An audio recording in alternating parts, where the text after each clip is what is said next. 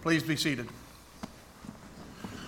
This morning we continue our study of what is known as the Upper Room Discourses by Bible scholars and Bible students. We'll be reading the end of chapter 15 of the Gospel of John, John 15:18, and we'll continue into the first few verses of chapter 16.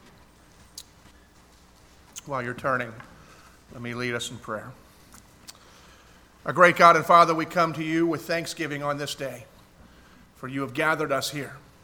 We offer our praises to you, and you are worthy to receive them. We give you tithes and offerings as an expression of gratitude and trust that you are the provider and you will provide for our needs, in obedience that you might use those gifts and take the gospel to the ends of the earth. We offer our prayers to you, acknowledging that you are God and you are the one who is sovereign and we are not.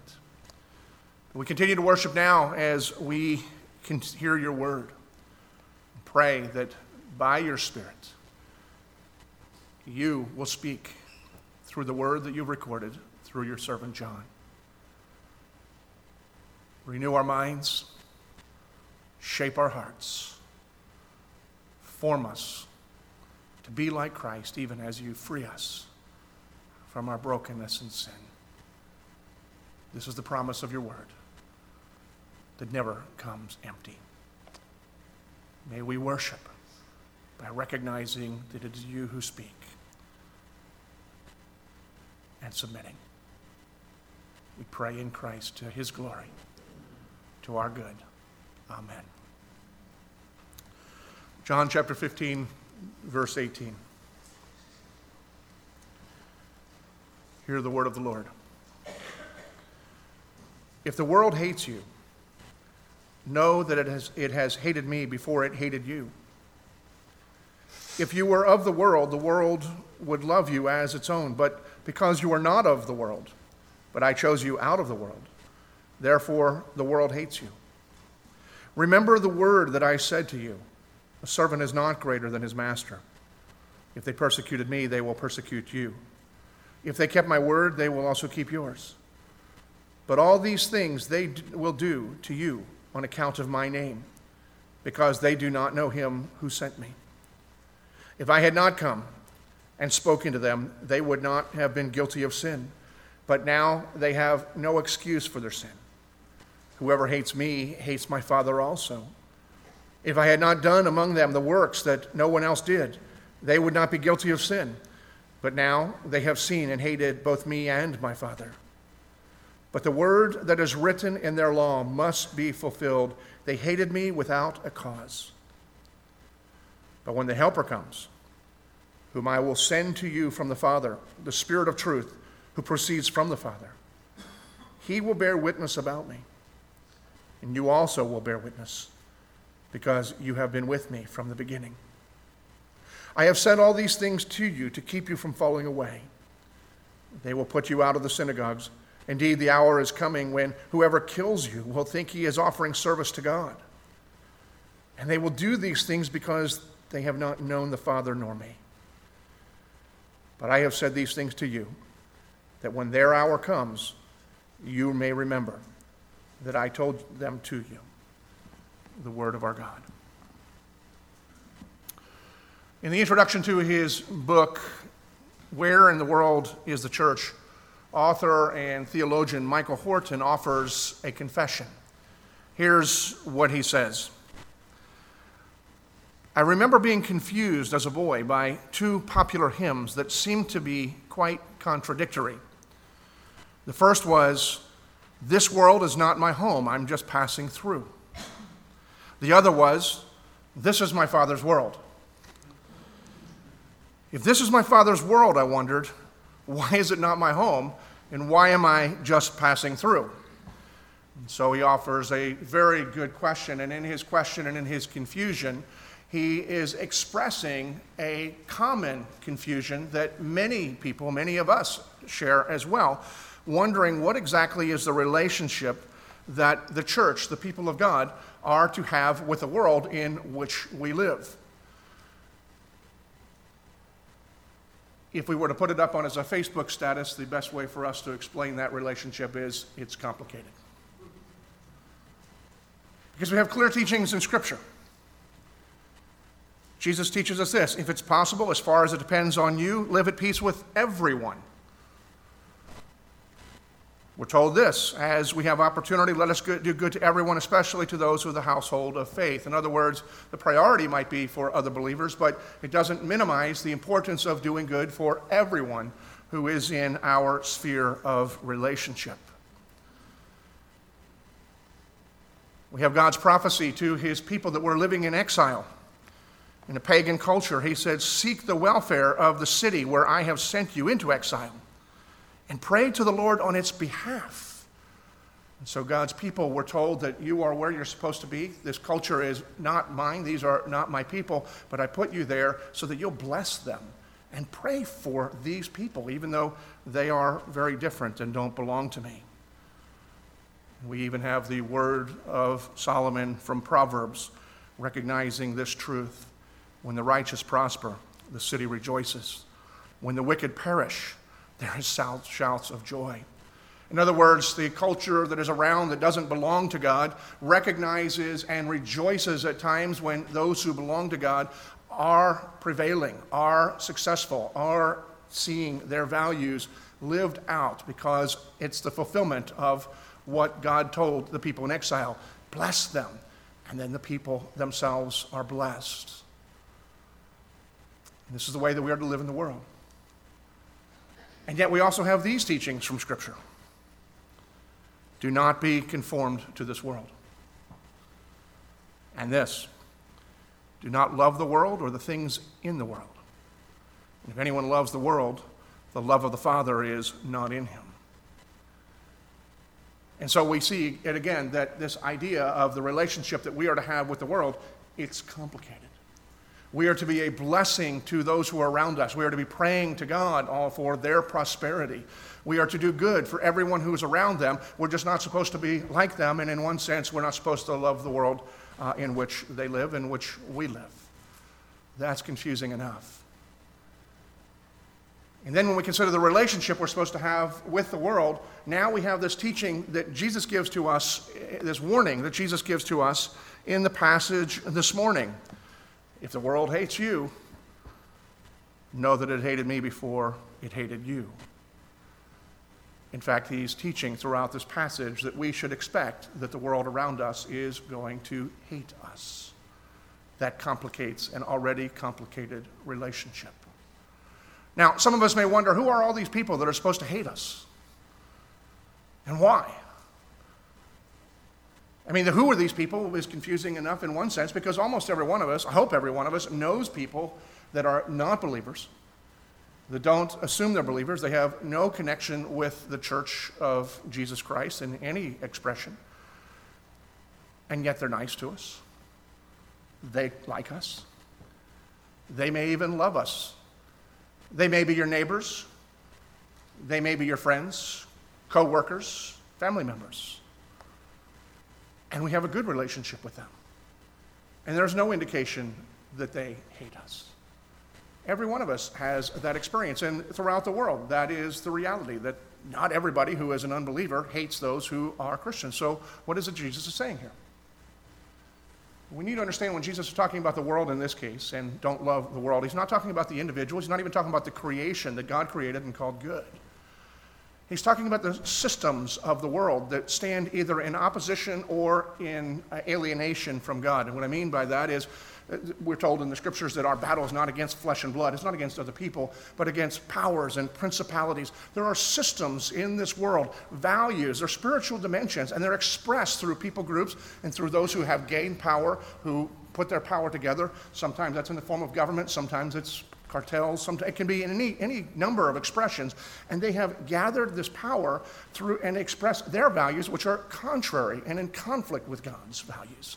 And in those cases, it's very obvious to say, here's what we stand for, they stand for this, and there is a clear conflict. But there are also those systems that are not in hostility to the gospel, at least not overtly, but there are systems that are alienated from God. In other words, they may share and overlap some of our values, but they're creating an alternative culture, an alternative hope, trying to promise all of the blessings that God himself provides, but to do so with or without God, and certainly without the cross of Jesus Christ. And so while they don't seem to be hostile, they're not going to attack you necessarily. They are seducing people and encouraging people to be more broad-minded, to recognize multiple ways, and then promising a result that they cannot deliver. These may not be in direct hostility, nevertheless, they are against or alienated from God. And we are told that not only those who are clearly opposed to God's views, but ultimately, even those who just come alongside will end up expressing hatred to God's people and to God himself. Jesus says this is the reality in which we live. And so as we look at this passage, we're wondering, and we want to look at it in a different way, because if this is the reality we live, we want to know what are the reasons and how are we supposed to respond. And so we're going to look at our time at that. Here's the reality. Expect, if you belong to Jesus Christ, that there may be people who hate you. What are the responses, and ultimately what are the reasons for it, and then ultimately how are we to respond? So if the reality is that there will be people, do not be surprised if people hate you. Remember that they hated Jesus first. We ask the reasons why, and Jesus is quite clear in this passage. I mean, even the very first verse, he says they hate you because you belong to Jesus Christ. That's what he says as we look in verses, in chapter 15, verses 18 and 19. Verse 18, 18, if the world hates you, know that it hated me first. 19, if you were of the world would love you as its own, but because you are not of the world, because I chose you out of the world, therefore the world hates you. And we see Jesus is expressing, and he's really giving us two broad categories. The world hates the people of God because we belong to Jesus. Now, some may say, well, why? What's the big deal? And it may be a question that people wrestle with. We need to understand the nature of Jesus' ministry and his mission as he came to this earth. And to put it in a picture of context, imagine this, that there was a king who has been put in exile someplace, some time ago. He was the rightful king of his people and of that territory, but some powers had come in and moved him out, seduced the people or oppressed the people, took control. And so the king, while he is the rightful king, is not, in fact, the king reigning right now. He's living somewhere else. And imagine now that the people who have usurped the authority and usurped the power have been reigning and in control for so long that there's almost nobody left who remembers the way things used to be. In fact, they have gotten used to the way things are. Nobody expects anything to be perfect. They are aware of the flaws of the system and of the unrighteousness in certain ways, but we're comfortable. We learn to adjust. Some have learned to use those things to their own advantage. Others lament, but this is the status quo. Now imagine the king has decided he's coming back. Not only is he coming back, but he's going to take control again. And he declares that he is now not only back, but he has restored his reign. And therefore, everyone that is under that kingdom is supposed to operate according to the way he says, not according to the way they are used to. Now, anytime that happens, now we look at this through a religious lens and we think, that's great, and we're cheering.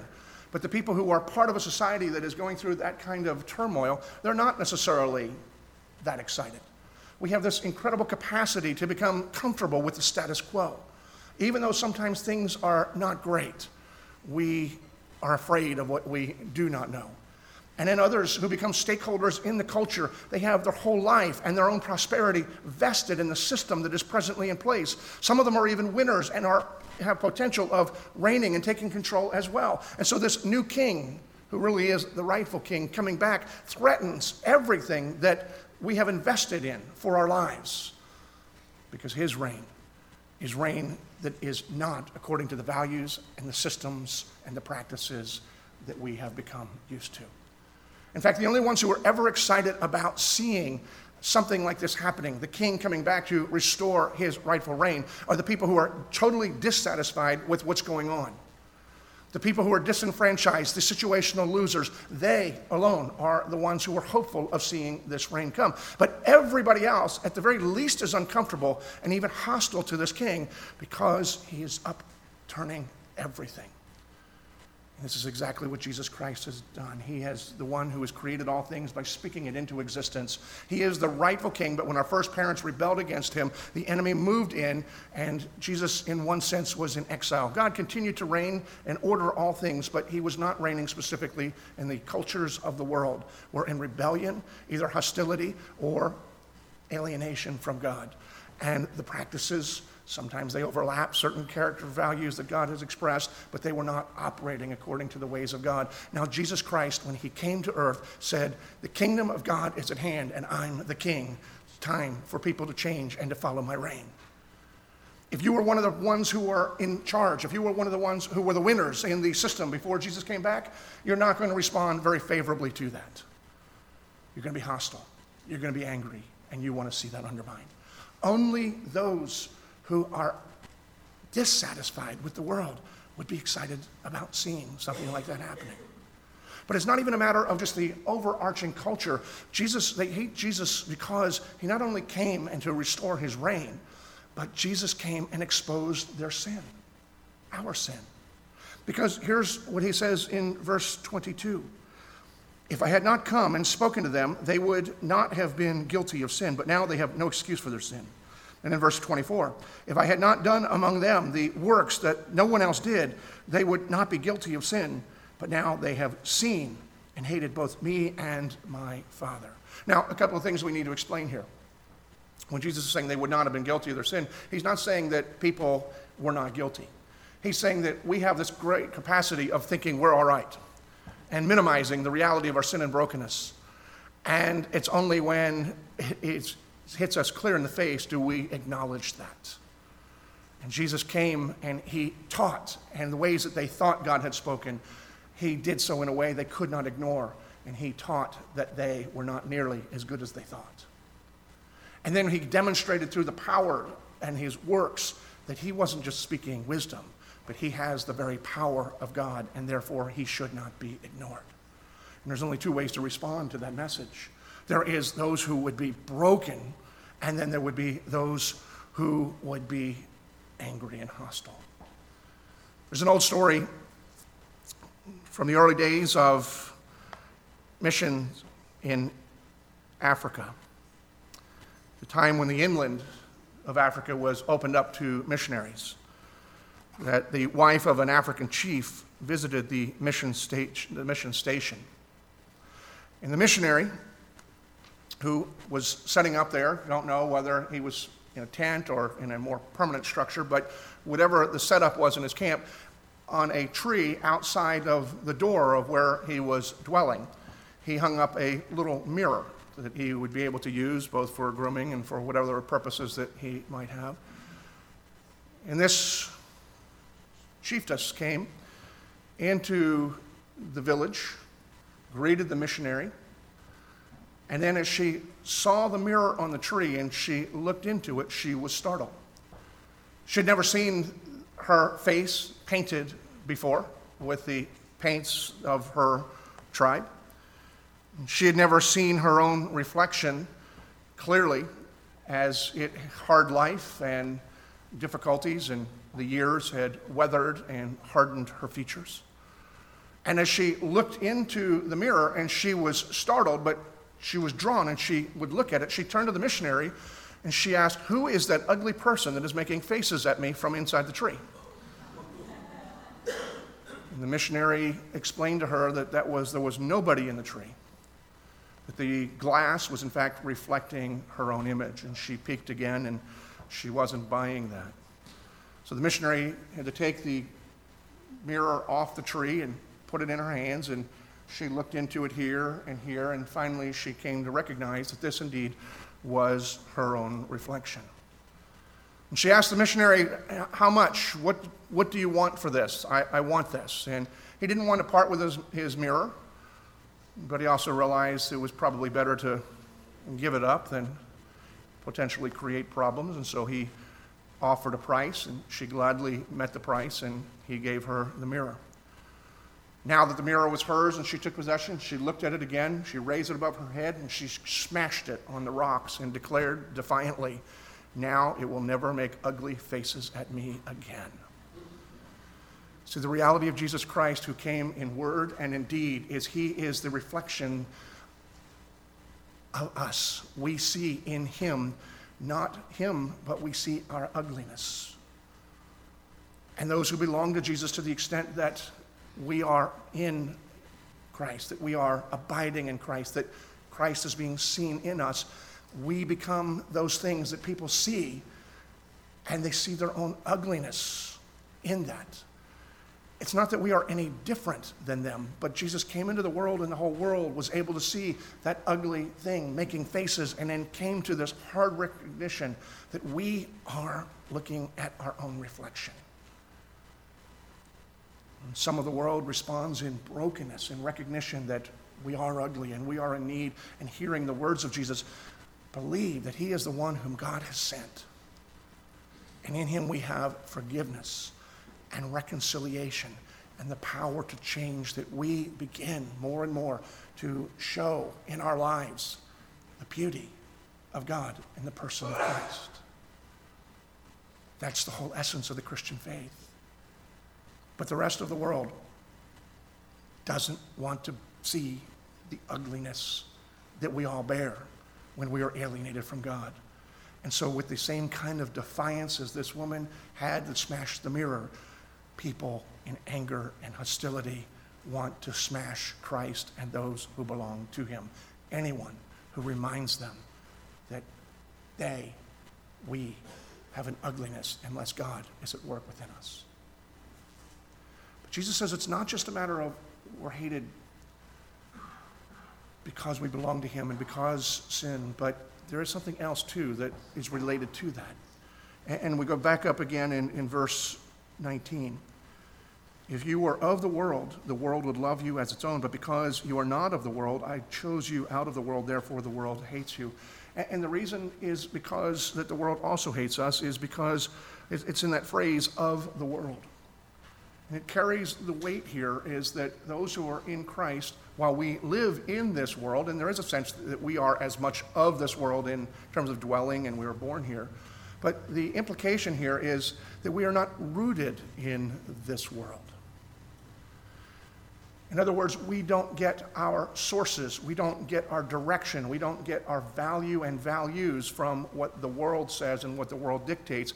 We transcend that, and our root is in Christ Jesus because we abide in him, and he is in heaven. We are no longer of this world, but even though we look the same and seem to be the same and struggle with the same trials and difficulties, our roots are plugged into God, and he is at work within us. And consequently, because we're not rooted, we don't buy in to what the world says, is what the implication here. Those who follow Jesus, they choose to buy into what Jesus says, what God says, not to what the systems of the world teach and declare. Listen to what Bible scholar Dale Bruner says. It apparently deeply irritates the world that the disciples' lives are not rooted in the world, which must mean, by and large, that the disciples do not go along with it, nor find their deepest joys, resources, or interests in it. Indeed, that they honestly find much to critique in it and go against many of its major convictions and seem sorely out of step with many of its major passions. In other words, we march to a different drummer. And those who are abiding in Christ, those who rooted in Jesus, we are subject to the charge of being on the wrong side of history or the wrong side of culture. Most of us have heard those one way or another simply because we try to be faithful. I think it's true that we are on the wrong side of culture, and I can live with that. But I think if there's anybody that would dare have the audacity to tell the followers of Jesus Christ that you are on the wrong side of history, it's because, as Jesus says, they don't know the one who is the one who writes history. And so anybody that tells you that is incredibly presumptive. Because what's going on now, what's going on in any particular culture, even what's going on throughout the world, has nothing to do with what the end of the story is going to be. The right side of history is what God says it will be. And yet we still live here. We can use another analogy is that because we have different roots, we are somewhat different. We may look the same. We may function in a lot of the same ways, but we are still aliens in this world from which we came. And think about it in a biological sense as if we, therefore, are now inserted into this world. We've been changed in this world as if we are a foreign entity. You see, the world's antibodies naturally respond to that which is foreign. And just as when there's an organ transplant or sometimes a blood transfusion, that the body begins to try to reject and to expel any of those things that are foreign, the world, and it by its very nature, the world's systems just react to the fact that we are different. We are not necessarily different always in behavior, but we have a different root. We are foreign no matter how much we may look like others. And this passage begs the question for every one of us who claims to be a follower of Jesus Christ. Have you ever been hated? Is there anyone who hates you now? But regardless of how you answer the question, we must go a step further. And we must ask why or why not. See, there's an important word at the beginning of this passage, is if the world hates you. And while the implication there is, be prepared and it's to be expected sort of when, but it's not always.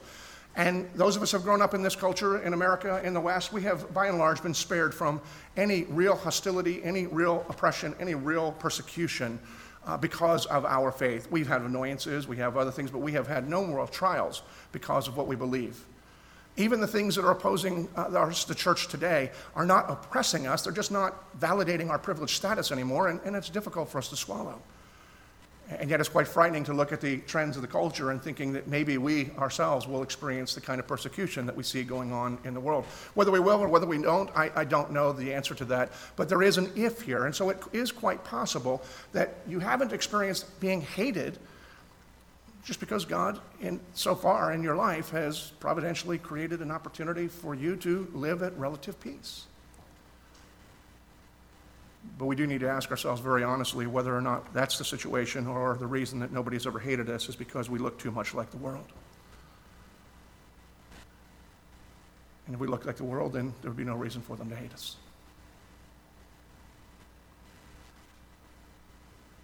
But if you have been hated, I think it's important that we ask ourselves, am I hated because I'm too much like Jesus or because I'm too much like a jerk? Because I know a lot of Bible-thumping evangelical fundamentalist Christians who just are not nice to other people around. And they appeal to pressures like this and saying, see, I'm just being faithful and that's why everybody hates me, ignoring the fact that most Christians hate them too. I mean, it's just, well, we have to forgive you and love you even if we hate you, but that's the whole thing. We need to be asking ourselves, why am I being hated if I'm being hated? Whether you're experiencing it now or whether it is something that is just potentially in your future, Jesus says this is the reality. I've given you the reasons why. And all of us are left now. How do we respond? I think the first thing that Jesus indicates to us is that we shouldn't be surprised if and when it comes. That's what he says, and essentially at the beginning here, but certainly in the verses beginning chapter 16, verse 1. I've said all these things to you to keep you from falling away. In other words, I'm telling you in advance. And in verse 4, he sums up that whole thing. But I have said these things to you that when their hour comes, or when that hour comes, you may remember that I told them to you. In other words, when it comes, you have been given ample warning in advance. And so if we experience it, if it is God's design for our culture to experience that, for Christians to be oppressed and not just no longer privileged, we shouldn't be surprised. But then we are told what we are and are not to do. I think with the implication here, the reason that we're being told in advance is not so that we can avoid it, but so that we can endure it and bear fruit. But there is a temptation, because who wants to go through this? I had a seminary professor who used to have a poetic statement that he claimed, but it wasn't true of his life. He had been a very effective missionary, but he claimed that martyrdom was the gift that you only use once, so he was saving that for him. And that his mantra was, when persecution comes your way, run, run far away, and live to preach another day. And I thought, that sounds good to me. And so everything within me would resonate with that, but the scripture here, Jesus is not saying, see, I'm giving you warning so you can get out of town. In fact, he says something quite opposite here, and we'll get to that in a moment. But we need to look at our natural instinct to run, run far away, and Christians can do that in two different ways. John Stott says this: some escape persecution by withdrawing from the world, others by becoming assimilated to it. In other words, there are some people fearing that there's possible persecution. They choose to withdraw and hunker down into some secluded semi-monastic life, waiting for all of the storms to pass. In this way, they never have to come into contact or minimize the potential contact with anybody who might reject you or hate you or hurt you. The only problem with this is that nor can you bear fruit and be a blessing in the place where God has placed you. But this idea clearly is resonating with a lot of people, as evidenced by the fact that Rod Dreher's book, The Benedict Option, has been so popular and so studied. And in The Benedict Option, he's basically saying, he's claiming prophecy, hey, it's inevitable. We're going to be experiencing this kinds of persecution. And so the best thing to do is hide off into communities and get as much away from the rest of the world as possible. Now, in his case, he doesn't do a fully monastic, because he just says we can't survive totally away, but as much as possible, Christians need to huddle together and just stay away from the rest of the world. It's kind of tough to do evangelism that way. What are we going to do? Just throw our tracts over the walls? Nothing oozes love like that, right? I don't want anything to do with you, but here's what I want you to hear. I mean, that's just not the way God designed things. And so as tempting as it is. Now, in the book, he has several things that are worthwhile, but the overarching narrative, I would just say this: the Benedict option is no option for those who want to be faithful to Jesus Christ. But there are others, as Stott points out, who simply assimilate. There are those who compromise, and they become so much like the world, hoping to be embraced by the world. And unfortunately, way too many evangelical churches and evangelical Christians are embracing this and saying, well, what will it hurt? Well, I'll go along with this teaching. I'll go along with this practice, because that's not the essence of everything. The whole point is people and churches are built on being relevant, which itself is not a bad value. It is just never an ultimate value.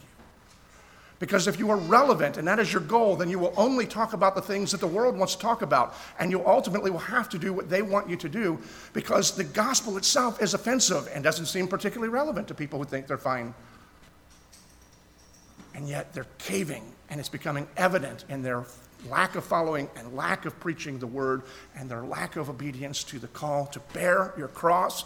And if God crushes you to bear fruit, then that's the way that he works. We need to be very careful that that temptation is not true of us as a people and as a church. Charles Spurgeon, reminding us that that temptation is not new, said this in his own day. One reason the Church of God at this present moment has so little influence in the world is because the world has so much influence over the church.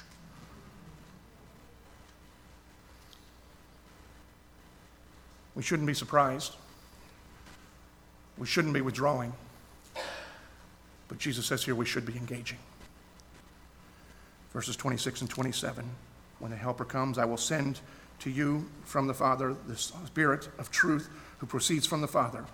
He will bear witness about me, and you will bear witness because you have been with me from the beginning. It's providential that this passage is on Pentecost Sunday, because what's promised here is that when the time comes that we may experience persecution, those who are our brothers and sisters who are experiencing persecution, they're able to not only withstand, but they are able to endure and bear fruit because of the power of the Holy Spirit has come and is at work in and through his people throughout the world. And it's evident as we look in certain statistics. 75% of the world is living in areas of the country, a world where there's oppression for religious restrictions. Center for Global Christianity said that from AD 30 to AD 2000, 70 million Christians died as martyrs. Of those, there were 45 million of the 70 million that died in the 20th century alone. Statistics today tell us that there are between 287 and 288 martyrs per day. I'm not going to argue with the statistics, so it's 287 and a half, I'm not sure, but a lot. 12 per hour. One martyr for following Jesus Christ every 5 minutes. But listen to this statistic that was found by the Operation World in 2010. After years of research, they determined that the fastest growing evangelical church per capita in the world is where? Iran. The second fastest growing evangelical church in the world is in Afghanistan. Because the Spirit of God is testifying as his people testify, stand firm, stand true, and are bearing fruit. How are we to relate to this world in a complicated relationship? Jesus tells us this very clearly in the Sermon on the Mount. You've heard that it was said, you shall love your neighbor and hate your enemy. But I say to you, love your enemies and pray for those who persecute you, so that you may be sons of your Father who is in heaven. For he makes the sun rise on the evil and the good, and sends rain on the just and the unjust. People of God, whether persecution comes or not, I don't know. I'm not a prophet in that sense. Be warned, believe, be faithful, be empowered, bear fruit by loving your neighbor, even as you love yourself. Father, we pray that you would not only prepare us in mind, emotionally, for what may come, but you would prepare us to be the vessels through which you bear your fruit. I pray that you would spare us, for no one seeks to be persecuted. There's no great delight in it. I pray for those who are experiencing it, Lord, that you would not only free them, but you would bear fruit in the process. But prepare us that as we turn our eyes to you, that we will not be overwhelmed by that which frightens us. We will bear fruit even among those who hate us. For once we were your enemies, and you have loved us and shown us that there is greater love, that no greater love than this. Christ Jesus came and died for us while we were still enemies.